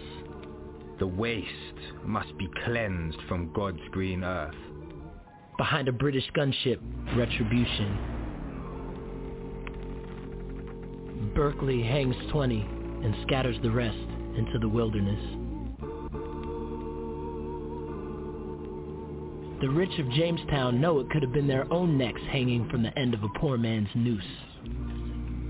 To survive as rich men, as powerful men, they vow never to let the poor rise up again as one. But how? What scheme? What deception? In 1681, white will appear in a legal document for the first time in history when Virginia bans Africans from marrying whites. One law of dozens creating and separating the races. Blacks across the colonies will be enslaved for life. No longer treated as human, but as property. Poor whites were handed the whip. The rich exploited their ignorance. They traded rebellious plots for managing slave auction blocks, and any chance for both of their freedom was lost. It doesn't happen overnight, but the rich divided people by phenotype. Melanin, skin color, you dark, you light. Your life or death could be determined by the question, are you white? Well, are you white? Go ahead. Take a look in the mirror. Ask yourself, am I white?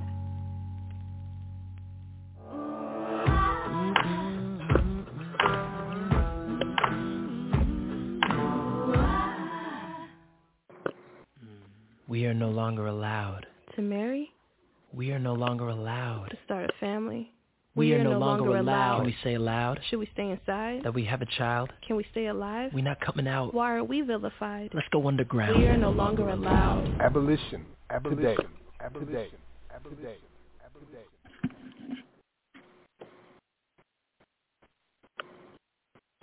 Class is in How America Invented Race, the history of white people in America, presentation of independent land. Are you white?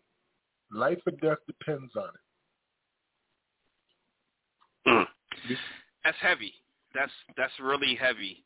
And it's a great historical lesson, just given that timeline, you know, because, yeah, he's right. Before, what's that guy's name?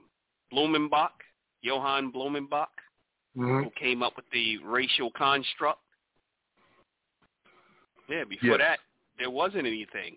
Everyone was referred to by, you know, what country they were from, or what they were referred to either by religious heritage or national heritage. You know, you're Scottish, you're English, you know, you're from Northern African, or you're Berber, you know, any of these types of names, but never anything dealing with the color of their skin. Right off the top, I do want to give props to the poets. Like, that was fabulous. Educational, moving, truthful, dropping the, you know, all the information that needs to be dropped, and teaching. A master class in a poem. Poetry, man. The power of poetry, you're going to see a lot of it this month, you know, for sure. But that was poetry. Right there, you just heard it was poetry. And there's an accompanying video that goes with it, too, if you want to check it out, video. Yeah, man, this is a construct. And then it was more like a reward for towing the line, you know, because there was a time when Polish people weren't white, Italians weren't white, right. Irish weren't right. white, Jews weren't white, and you know right. all the people that are suddenly white now weren't white then. You know, so how did this occur? There it was right in the story. There's another part to that I want to play as well, but I want to remind you, if you have a question or comment, we have some callers on board. Press 1 so that we know you do have a question or comment. Otherwise, we'll just assume you're just calling in to listen via telephone. Some people do that sometimes. The number to call in if you're listening online is 515-605-9814. Man, the power of poetry. Yeah, we are seeing heavy. It right now. You actually have some messages, Max, coming from Real Talk all the time. He says, peace, brothers. I'm listening in at work and taking it in with the brothers. Mad love, my brother Max. It's Rob. The media wanted to paint this evil picture because we were a threat to their agendas of keeping black folks oppressed. Then he says, wow, once again, you are given that knowledge. And knowledge in all caps and 3 exclamation points. Thank you, Brother Rob. Real Talk all the time for that comment, or those comments. Word. Appreciate it, fam. And, you know, like I said, the power of poetry, we really can express it here. I mix it during the rest of the year with other different genres, but I can do all poetry, man. I'm a lifelong member of the spoken word community, and I understand the power of the word. It's why I do what I do now. When I first came into spoken word and poetry, I've been a poet all my life. I'd also been a hip-hop artist as well, and so were my kids. Then first hip-hop family. Yeah, the first Come on. You can hip speak hop on it. family, the first family in hip hop history. Yes. Brothers and sisters, all brothers and sisters. Yep, and it's pretty awesome. Bring out the newspaper article to prove it. Yeah, they had a little TV show going on. Did a lot of radio when they were playing them on the #1 station in New York and New Jersey and stuff. They did their thing, but you know, I learned something about spoken word, man. It's so powerful, like. And I used to do it for the love of poetry and the love of spoken word, but then I realized there's things that need to get done. And if you're gifted, if you have a talent like that was given to you freely, don't just do it for the sake of it, not all the time. You can use that as a tool to make change. It's a gift, right? And you can give it away in a way that makes change. And I love people that do that. So that's what I do with my voice. All right. And in fact, didn't your mentor... I know your mentor, Amiri Baraka. We opened the show, you know, with him, but there's something he said about the obligation that the poet has, right? Yes. When it comes to activism. I can't quote it verbatim point because there's quite a bit to it, but I'm certainly living up to it, that's for sure. And I'll get the quote before the evening is out. In regards to what is expected of us as an artist. He also talked about using art as a weapon because art is in everything around you and it's being used against you. I mean, that's what I was thinking of, using art as a weapon. Right. That's what Amiri taught us. He's one of my mentors for sure. Him and Abiodun Oyewole taught me so much. But yeah, using art as a tool, it can change the world. And poetry, the oldest known writing in the world so far, I believe, is cuneiforms from the Sumerian times, nearly 5,000 years old. And that's a quatrain, which is a freaking poem. And spoken word poem predates that. In the beginning was the word. A few words can make all the difference, which is why we argue so much about using mass incarceration. You take the bite out of slavery when you call it mass incarceration. You go from a crime against humanity to some mistakes some faceless people have made over time with no accountability whatsoever. You know, and I have that same argument when it comes to prison abolition versus slavery abolition, because, you know, they're redefining abolition and treating it more as an ideology where you abolish everything in sight and dismantle the system, but it completely leaves no room at all for slavery abolition. And slavery abolition does not belong in the same bucket with dismantling prison or defunding the police. That's not even the same category. This one is a crime against humanity.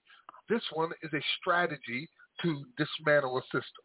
They're not in the same categories. And people don't seem to get that no matter how hard I try.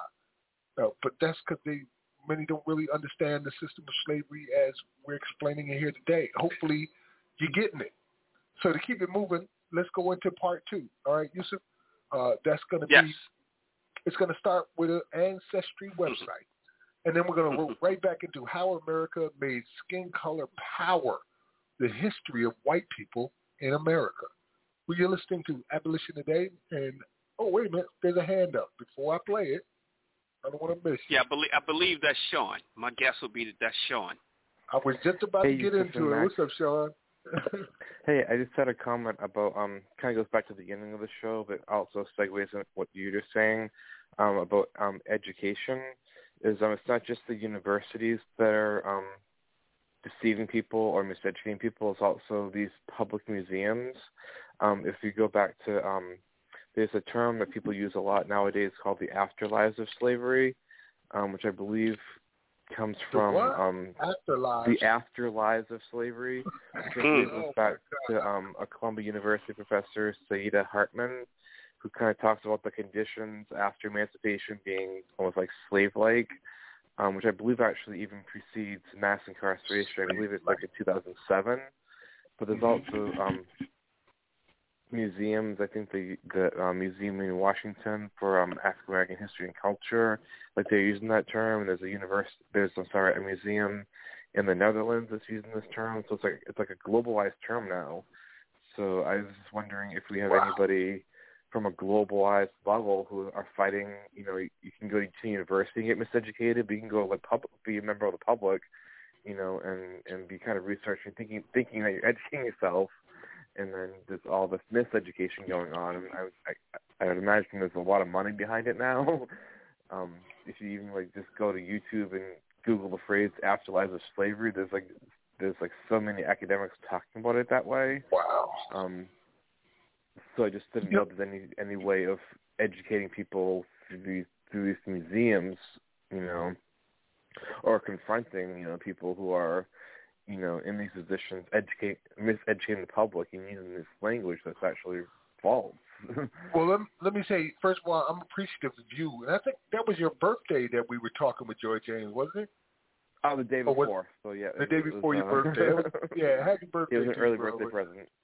Yeah, early birthday present. Happy belated. Good thank conversation with the academics of this country, political academics as well as historians who are getting on board. They understand. And here's the problem, you know, they knew to a degree, but they didn't know. You know, this is really new information to a lot of people who are absorbing it. And until they got this missing link of information that they had never really paid attention to before, they had to fill in the blanks and make some stuff up or try to put things together that were missing a part. Like convict leasing wasn't even a part of the conversation. That was a huge missing link. They're going from chattel slavery to what we're dealing with today. It took us a while to get that back into the English lexicon. And now that they have it, they're starting to change their minds. And I hope they do. It looks like we are really pushing that forward, and the people we're talking to are susceptible to it and agreeable to it. So let's just hope it keeps spreading further. You know, now is the time for the truth to come out.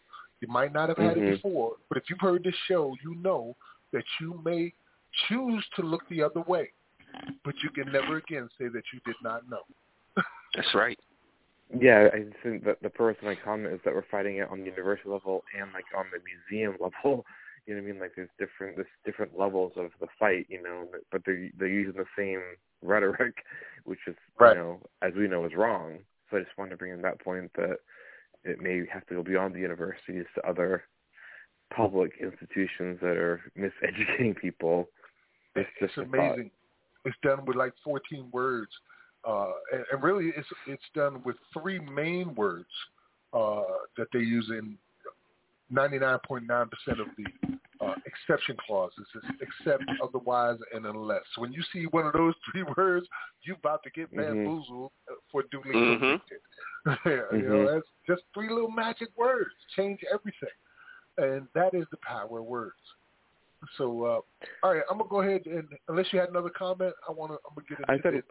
One other thing real quick is the whole notion of language again, like with talk about the voting laws and the new Jim Crows come up again. Like, it just feels like people just get such a part. I mean, obviously voting is important, but it's usually seen as the most important. I was just wondering your thoughts if people talk about the new Jim Crow in relation to what we're doing as, the new abolitionists. They misrepresent Jim Crow. They're only looking at it from one side of the coin, and that's the side of the coin of those who never made it into the prisons or jails. But there was a punishment for breaking those laws. And guess what happened when you broke those laws? You got caught up into the convict lease system or into the prison for profit system. All of that actually occurred. But it became so normalized that the only opinion after a while that counted was those who were free, because if you were in a jail or prison, you must have done something wrong. That was how they had made us believe in ourselves. Like, we were the problem. That's gaslighting to the extreme. And we weren't the problem. We had been criminalized. Our lives were being criminalized. We're forced into poverty. Nobody was giving up no 40 acres and a mule. Well, they wasn't giving away an acre and a tail slash. They wasn't giving up nothing. Right. I appreciate that. That's a very good way of putting it. It's just so frustrating when people just give you like such a little bit of the problem, Right. It's all about education, brother. And if it were up to me, there would be a few things that everybody would be required to learn in grammar schools and high schools and universities. And in certain areas, you wouldn't even be allowed to graduate if you didn't know them, like your constitutional rights. From the First Amendment to the 15th Amendment, you got to know that. I don't care if you want to know it or not, you got to know it, because that's your rights. And if you don't know what your rights is, that means they're going to violate your rights. And if they get away violating your rights, they'll think they can do the same damn thing to everybody else. And we all have them. So rights would be one thing, But I won't get into that big list. Let's go ahead and get on this music because we're running short on time. No doubt. Thanks for calling in, Sean. Yes, thank you. Brother. Thanks. Peace. And I'll talk to you soon. Yes, so this is spoken word and poetry, Key and Peele Ancestry website, followed by How America Made Skin Color Power, the history of white people in America, a presentation of independent lens. We'll be right back. Abolition. Today. What can I say about Ancestry.com? My adventure began when I received a leaf pointing me in the direction of my great-grandfather, who was a pilot with the Flying Aces in World War I. On my mother's side, I found an aunt who traced her lineage all the way back to Thomas Jefferson. I was able to trace my bloodline back to nobles and even a king. I discovered I'm a direct descendant of Eric the Red. After only a couple of hours on Ancestry.com, I was able to trace my family line all the way back to none other than our third president, Thomas Jefferson. Marie Antoinette. Thomas Jefferson. Aristotle. Thomas Jefferson. Alexander the Great. Thomas Jefferson. Join Ancestry.com and begin a one-of-a-kind journey into your unique past, because you never know where your story begins. Thomas Jefferson. Baby, I'm mourning. Mama, tell me about my father. Oh, baby, read this. Notes on the State of Virginia by Thomas Jefferson. The first difference which strikes us is that of color. The first difference which strikes us is that of color. Whether the black of the skin proceeds from the color of the blood, the color of the bile, or from that of some other secretion, the difference is fixed in nature. Black of the color. And is this difference of no importance? Is it not the foundation of a greater or less share of beauty in the two races?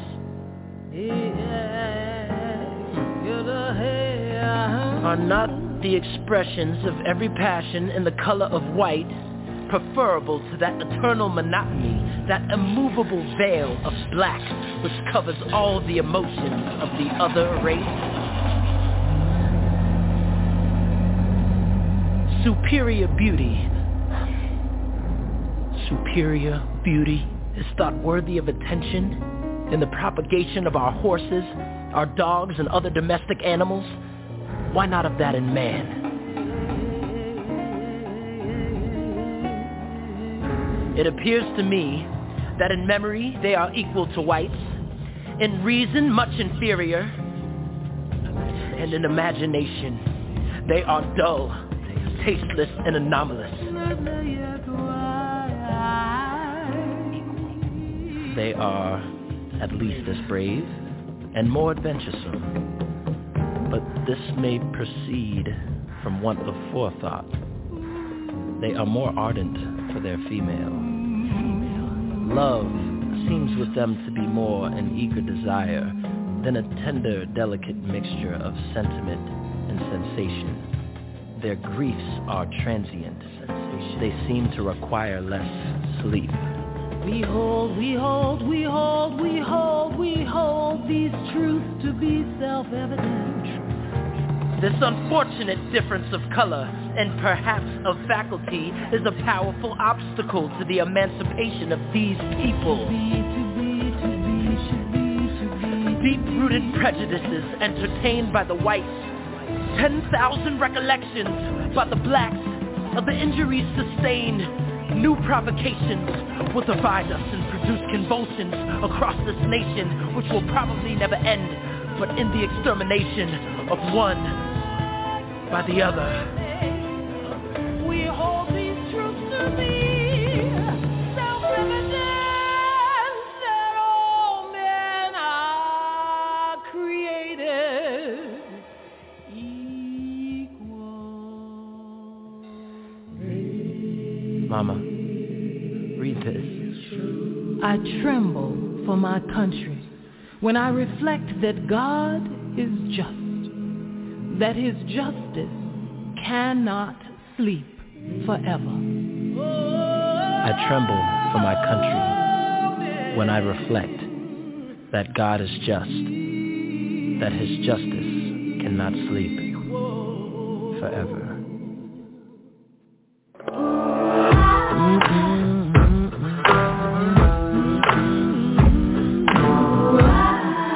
Thomas Mother Jefferson. Abolition. Today. Thomas Jefferson. In case they didn't know, now they know. We started with Key and Peele. Everybody's related to all black people are suddenly related to Thomas Jefferson. And then that was actually a description of Thomas Jefferson's son asking to be told about his father. And his mother, Sally Hemings, said to read this, which was his father's writings, which were which were completely hypocritical and diametrically opposed to what he was actually doing. I thought that was brilliant. Spoken word again, y'all. Yeah. That's spoken word at its best when you're hearing it like that, and it's so powerful, factual, true. So how America made skin color power, the history of white people in America. When we were talking to Joy James, Dr. Joy James, she asked me at one point how I feel about capitalism. And I told her two things about that. One, that to the best of my knowledge, the first mention of capitalism in the United States was Thomas Jefferson referring to his female slaves, those he had enslaved African women, because they could give birth, they would provide more capital. And that was the first record that I've heard of here in the United States talking about capital. And the second thing is, I'm not fighting capitalism. I'm fighting slavery. I want my people to be free. And I know that there's connections with it, but I'm going to focus on this thing that I'm certain is a problem, if not the root cause. The root cause of it all. I'm not going to go to what you've been fighting for a million years. I'm not moving away from this. If you can't name your top 10 modern-day slavery abolitionists, then I need to keep talking. You know what I mean? If you can't think of 10 right off the top of your head, that means we need more. We need more people talking about it. We don't need to go back to what we've been trying over and over and over again. Those things all make a difference, but let's keep the focus on the thing we've never done before, the most important thing, in slavery. That's it. You know, that's what our ancestors fought and died for. They didn't fight and die to get the right to vote. They didn't fight and die to get the right to assimilate. They didn't fight and die to get the right to live next to white people. They fought and died for freedom from slavery. Wow. Okay. So you see where I'm at. And we're coming up close to the end of the program. We got a 10-minute Bridging the Gap clip today, which I want to give a little bit of a brief introduction to. So let's go ahead and make our final closing comments for the evening and shout out to our sponsors. Yes, by all means. We shout out to our sponsors, Jailhouse Lawyers Speak, I Am We, Ubuntu Prison Advocacy Network, Say My Urge, Quakers Uplifting Racial Justice, the Paul Cuffey Abolitionist Center, Prismatic Dreams, and the Black Talk Radio Network. Max, I'm not going to have any closing comments, so I just want to reserve the extra time for you leading into tonight's Bridging the Gap. I just will say to all of our listeners, whether you listen live or you listen through the archives, thank you for your support. Continue to support us. Continue to spread the word. For those who are new, subscribe to our YouTube page for all the news, information, and music you hear on the program. We're also available on all the major podcast platforms, and we're simulcast on the Black Talk Radio Network. Also remember to join the movement at abolishslavery.us to become a part of the solution. We'll be back on April 11th, inshallah, God willing, with another masterclass on slavery abolition. Don't forget to tune into the show next Sunday. So, Max, I love you, brother. Yeah. I'll talk to you. I'm going to sit back and I'm going to enjoy the Bridging the Gap segment that you put together for this evening. Thank you, fam. And March 11th, our guest will be Wayne Breeze Watkins. He is an OG in the spoken word community, and we're going to play some of his music and talk about slavery abolition. So that'll be the 11th. What I'm about to share with you now starts out with the contemporary conflation of slavery in the Bible, and I'll read it as it's described. The topic of slavery in the Bible has been a hotly contested issue for centuries. In contemporary society, confusion typically stems from its conflation with more modern forms of slavery. This video briefly touches on some of those stark differences and speaks to the importance of reading antebellum slave narratives in discussion of this topic. And it'll be Brandon Cleaver who will be explaining it to you. And then that's going to be followed by a poem written by none other than Fredrick Douglass himself and performed by Nathan M. Richardson, and it's called The Parody. I want to thank you for tuning in tonight. Make sure you tune in with us next week. Appreciate you, Sean, as always. You've been listening to Abolition Today here at abolitiontoday.org. Remember, all the news, clips, and stories we have are either on our social media Facebook page at Abolition Today or on our YouTube page as well at Abolition Today. Until next week, think about it. Abolition Today. Abolition Today. Today.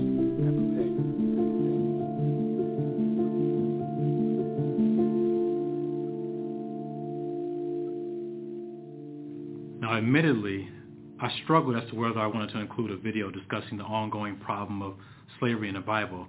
Not because I think it's unimportant or that it's been sufficiently addressed to be a moot point, but there are so many other incredible achievements and critically important historical events concerning African Americans, faith, and culture that I initially balked at discussing this topic to the possible inclusion of other topics. But as I began to think about the contemporary relevancy of this subject, three groups came to mind. Number one, atheists who continue to think that the Bible condones slavery and is therefore a significant moral flaw in an omnibenevolent God. Number two, Christians who are confused by the descriptions and dialogue of slavery in the Bible. And number three, African Americans. You see, we share this unique post-traumatic bond to slavery, so this subject can be of particular interest and concern. Now, the confusion that often concerns slavery in the Bible is primarily due to our conflation of pre-Civil War or antebellum slavery and the slavery that's described in the Bible.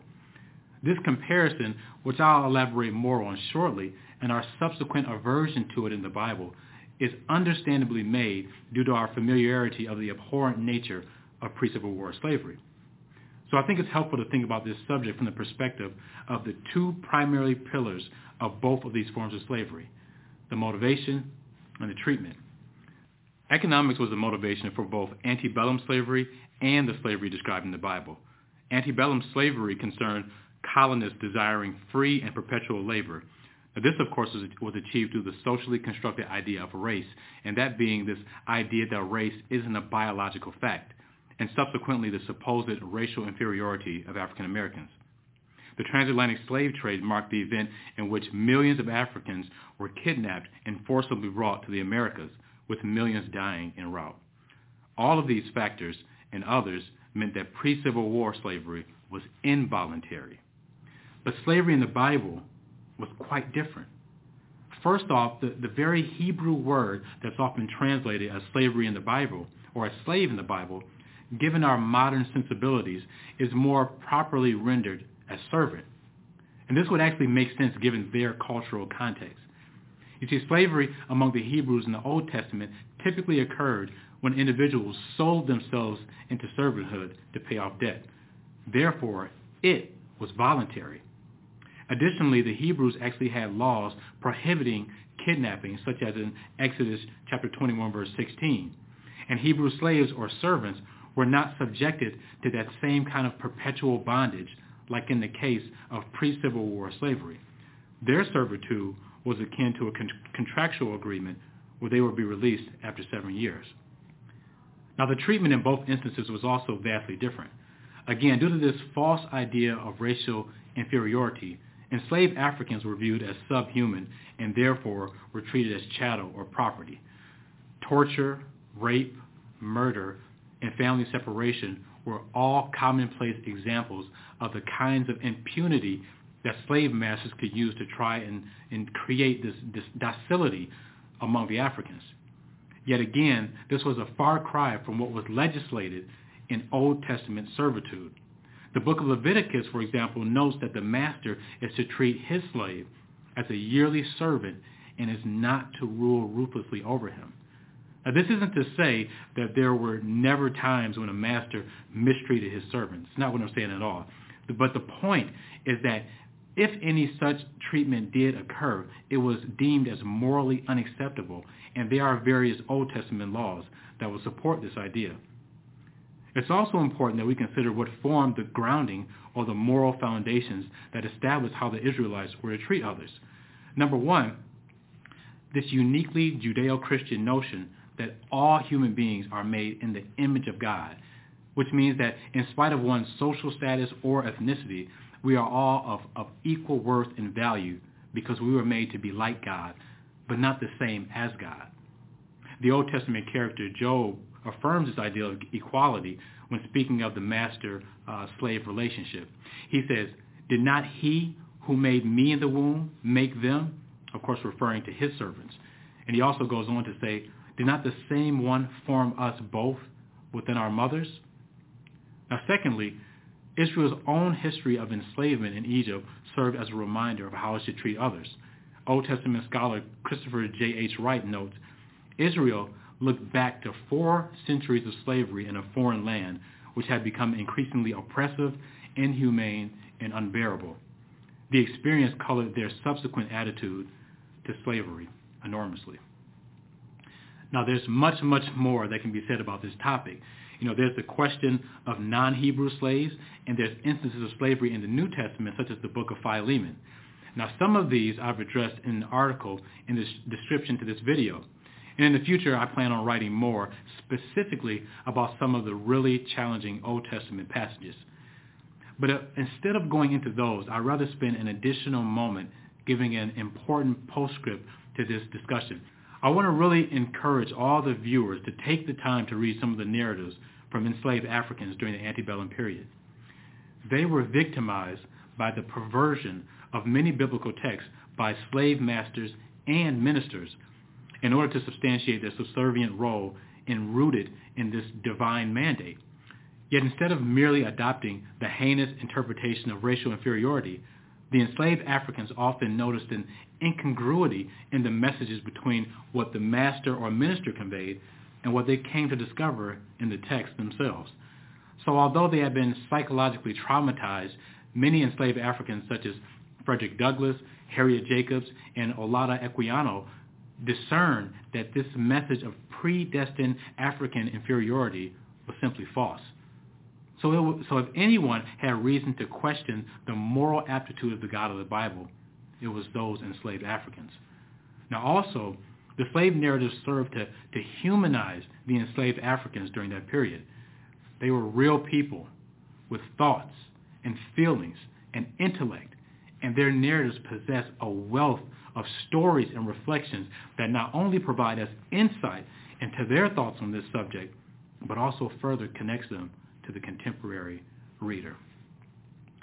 As the distinguished African-American theologian, writer, and social activist Howard Thurman aptly noted, by some amazing but vastly creative spiritual insight, the slave undertook the redemption of a religion that the master had profaned in his midst.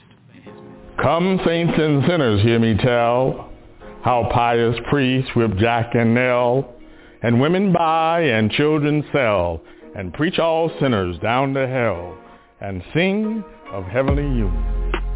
They'll loudly talk of Christ's reward, and bind his image with a cord, and scold and swing the lash abhorred, and sell their brother in the Lord to handcuffed heavenly union. They'll raise tobacco, corn, and rye, and drive and thieve and cheat and lie, and lay up treasures in the sky, by making switch and cowskin fly, in hopes of heavenly union. Love not the world, the preacher said, and winked his eye and shook his head, then seized old Tom and Dick and Ned, cut short their meat and clothes and bread, and still love heavenly union. Another preacher whining spoke of one whose heart for sinners broke. He tied old Nanny to an oak, and drew the blood with every stroke, and prayed for heavenly union. All good from Jack another takes, and entertains their flirts and rakes. They dress as sleek as glossy snakes, and cram their mouths with sweetened cakes. And this goes down for union. Abolition. Today. With the Lucky Land Slots, you can get lucky just about anywhere. This is your captain speaking. We've got clear runway and the weather's fine, but we're just going to circle up here a while and get lucky. No, nothing like that. It's just these cash prizes add up quick. So I suggest you sit back, keep your tray table upright, and start getting lucky. Play for free at LuckyLandSlots.com. Are you feeling lucky? No purchase necessary. Void where prohibited by law. 18+ terms and conditions apply. See website for details.